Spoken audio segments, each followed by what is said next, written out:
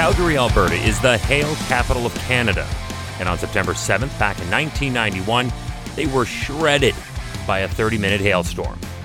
Hi, I'm Chris May, writer, producer, and host of This Day in Weather History, now in its second year from the Weather Network in Canada.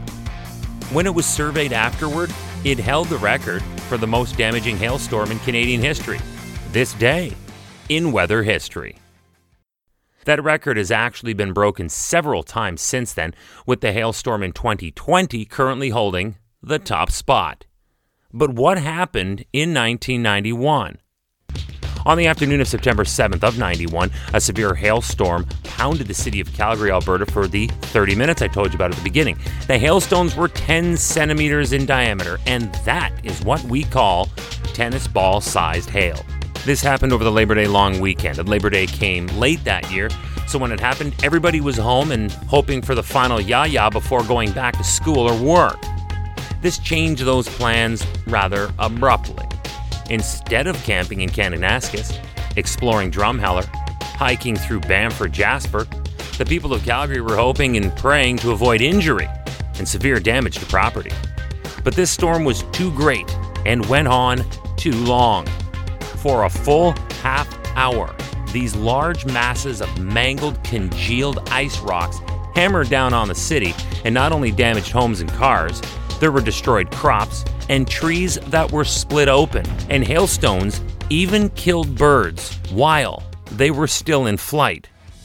Welcome to year 2 of this podcast. Right now, you're listening to the full version of today's story on your favorite podcast provider, but there's also the daily podcast video short. They're shot right here in my podcast recording studio, so you get that perspective, but oftentimes they will include visuals from that day's event from when it happened in weather history. So after listening to the full story, go check out the podcast video short on television or online anytime at theweathernetwork.com/weather history. And just to dovetail from that if I can, I'd like to remind you where you can catch this podcast if you might be picking this up off our site or from within a story.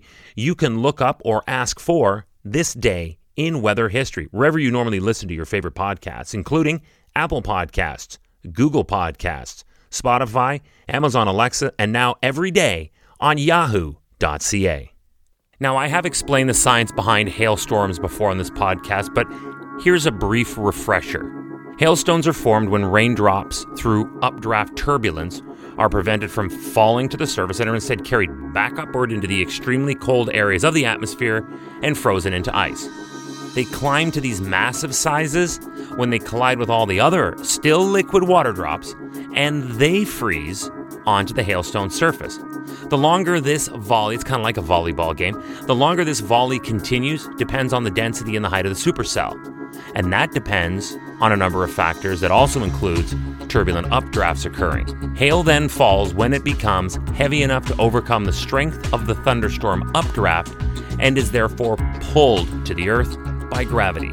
At the time, it was the most expensive hailstorm in Canadian history as homeowners filed over 100,000 claims, totaling $342 million.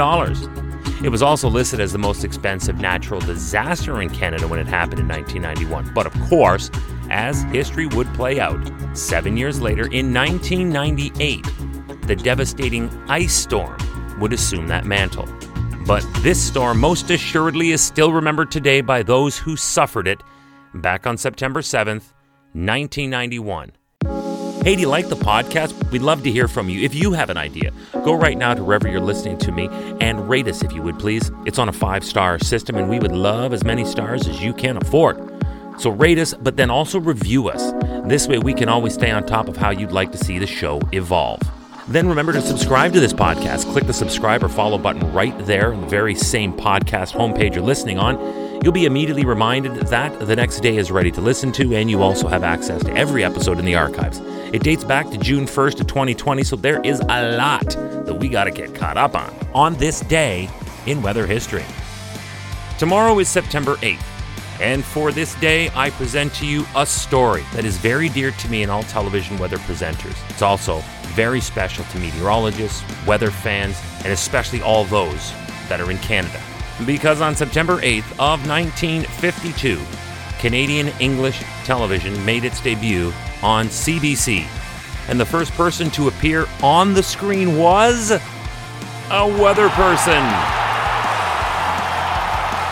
Percy Saltzman was a veteran meteorologist, and he had a weather story to tell for the first time on September 8th, back in 1952. On this day in weather history, with me, your host, Chris May.